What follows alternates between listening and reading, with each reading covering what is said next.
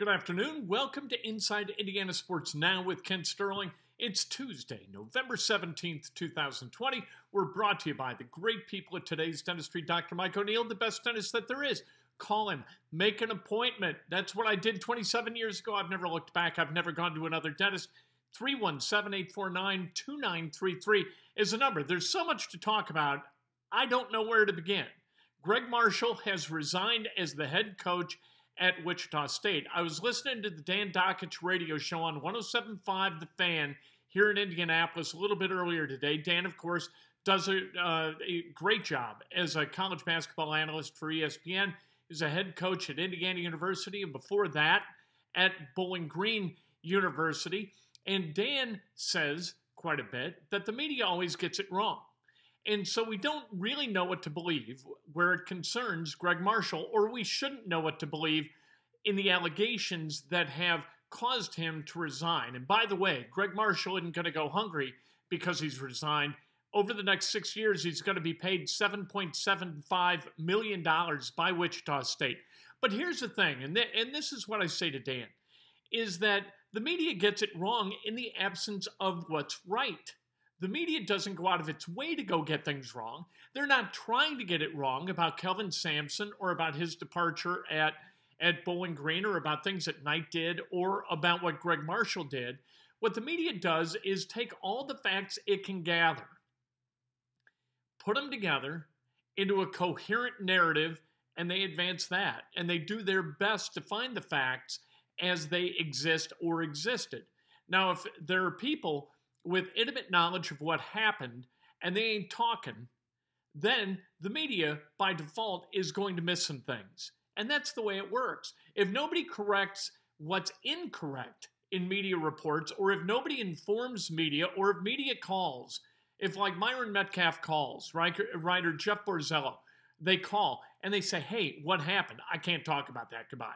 Or they just refuse to take the call, then you're going to get some stuff wrong. It seems as though what's being reported is that Greg Marshall did some pretty scurrilous things. Punched a player. If you believe that, that's problematic. Shaming a player, I don't know about all that. You know, athletes suffer far worse than that. Anyway, Greg Marshall's out at Wichita State, and he's going to get a whole lot of money. What do the players do? I guess some players have rallied around him, but a bunch of players had bolted earlier this spring. Choose to believe what you choose to believe, but know that Greg Marshall's not going to go hungry. At the age of 57, he got a giant pile of walking away money, and he's going to be okay. If you're a big fan of Greg Marshall's, good. If you're not a big fan of Greg Marshall, you're happy that the players aren't going to have to kind of exist with the level of abuse that reportedly players over the years have sustained at his hand and at his tongue. So there you go. Greg Marshall out at Wichita State. But blaming the media for getting stuff wrong, if you have information that could have allowed them to get it right, you know, what are we doing, right? The media can only be as informed as those who are in the room allow them to be. That's the way it works. If it's not important to you that the media is well informed, then you don't talk to the media. But if you want them to get it right, you help them get it right. Theo Epstein leaving the Chicago Cubs as the president of baseball operations, this was not a shock to me. Everybody knew that Theo was going to leave at the end of the 2021 season with the expiration of his contract. Everybody knew that. And so Theo, it was thought, was going to go through one more year and kind of have Jed Hoyer under his wing and move him forward into a place where he would get the job and the Cubs would be able to move seamlessly through this transition. What happens to people in that process is that people like Theo Epstein, who absolutely need to be pot committed to do their job, they need to be absolutely wired in 24/7 to get their job done and done right and feel good about doing their job in that way.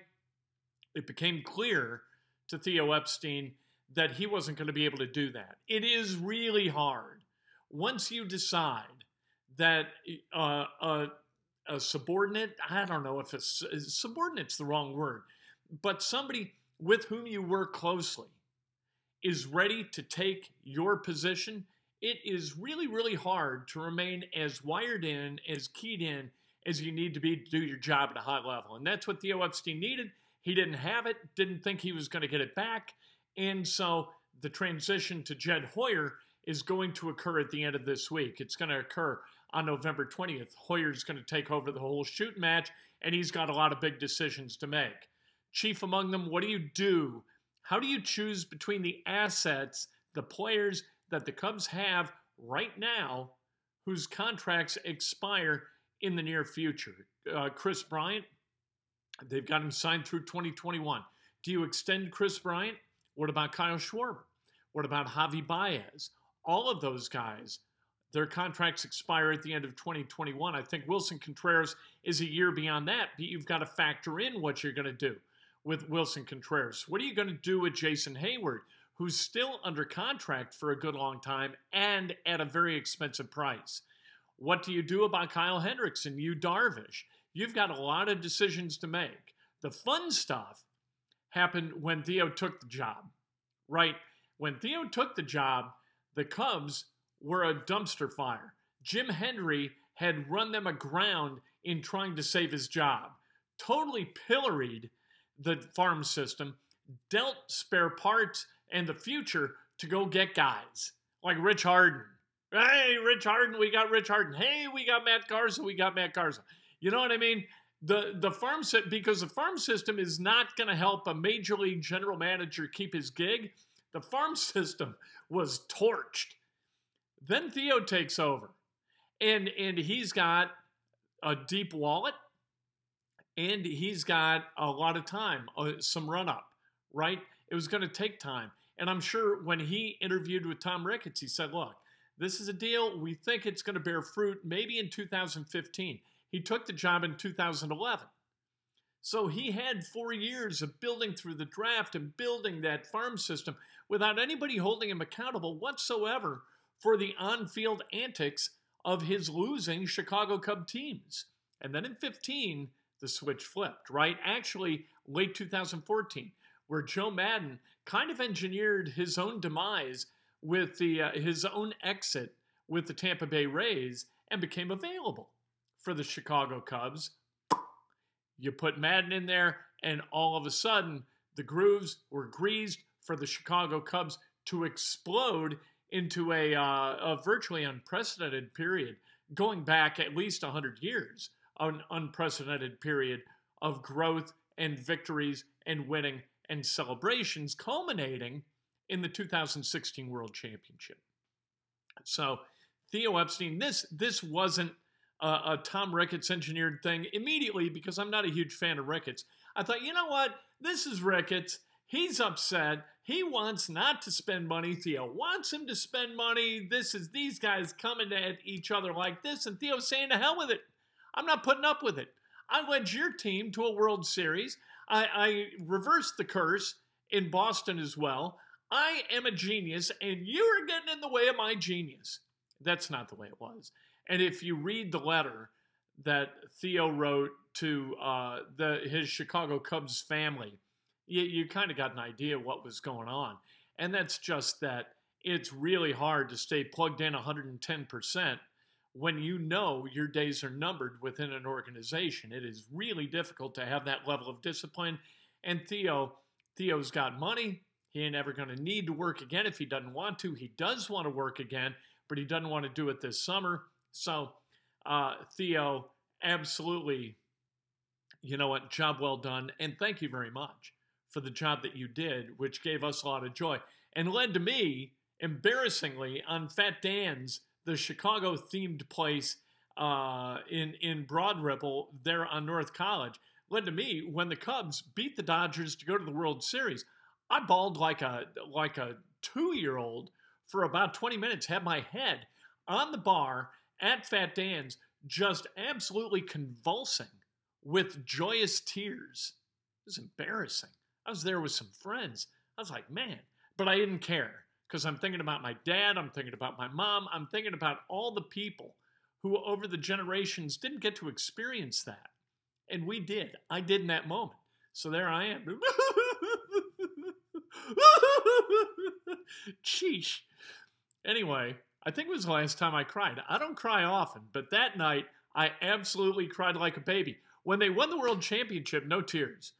But when they qualified for the World Series, I never thought I'd see it in my lifetime. My dad saw World Series play in his lifetime. The last time was when he was 16.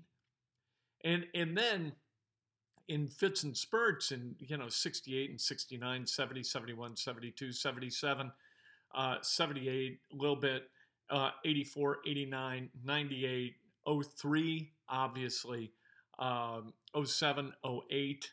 You kind of got excited, 15 too, and had those hopes dashed. So, you know what? If I bawled, I bawled. I'm not ashamed of it. Jim Valvano gave us license, right? When he gave his speech at the ESPYs.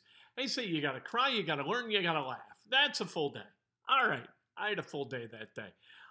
Let's talk about IU student athletes. Good news out of Indiana University today. 91% of student athletes graduated in the time that they spent at IU in the most recent period. That's great news. The kids, I got no problem with a university profiting from a student athlete's use on their campus, right?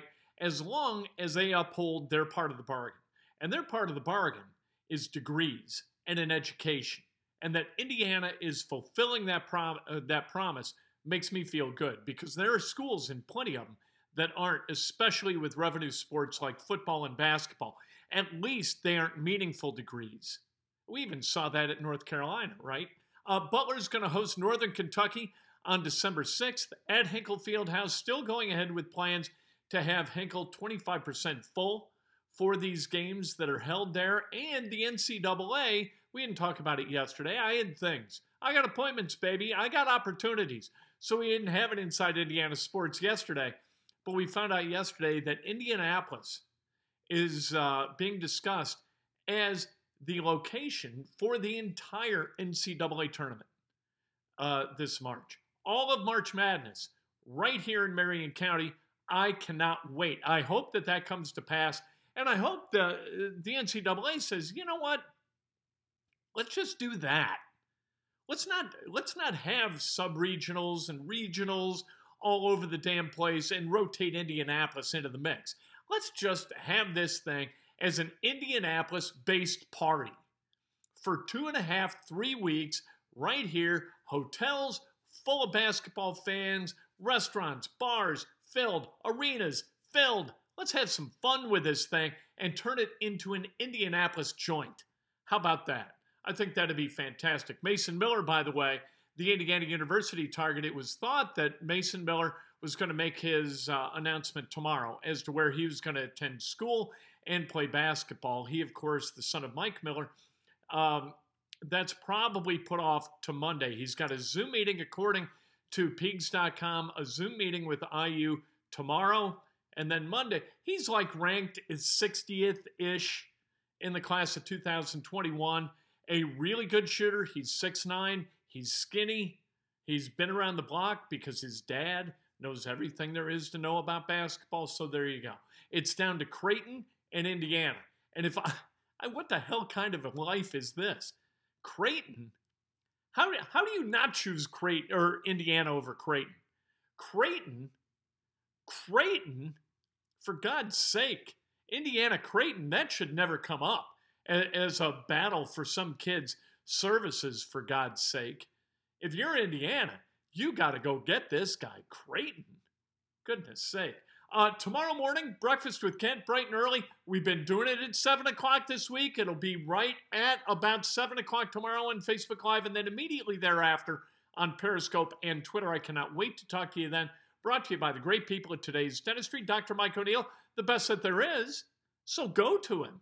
Take control of your dental health. 317-849-2933.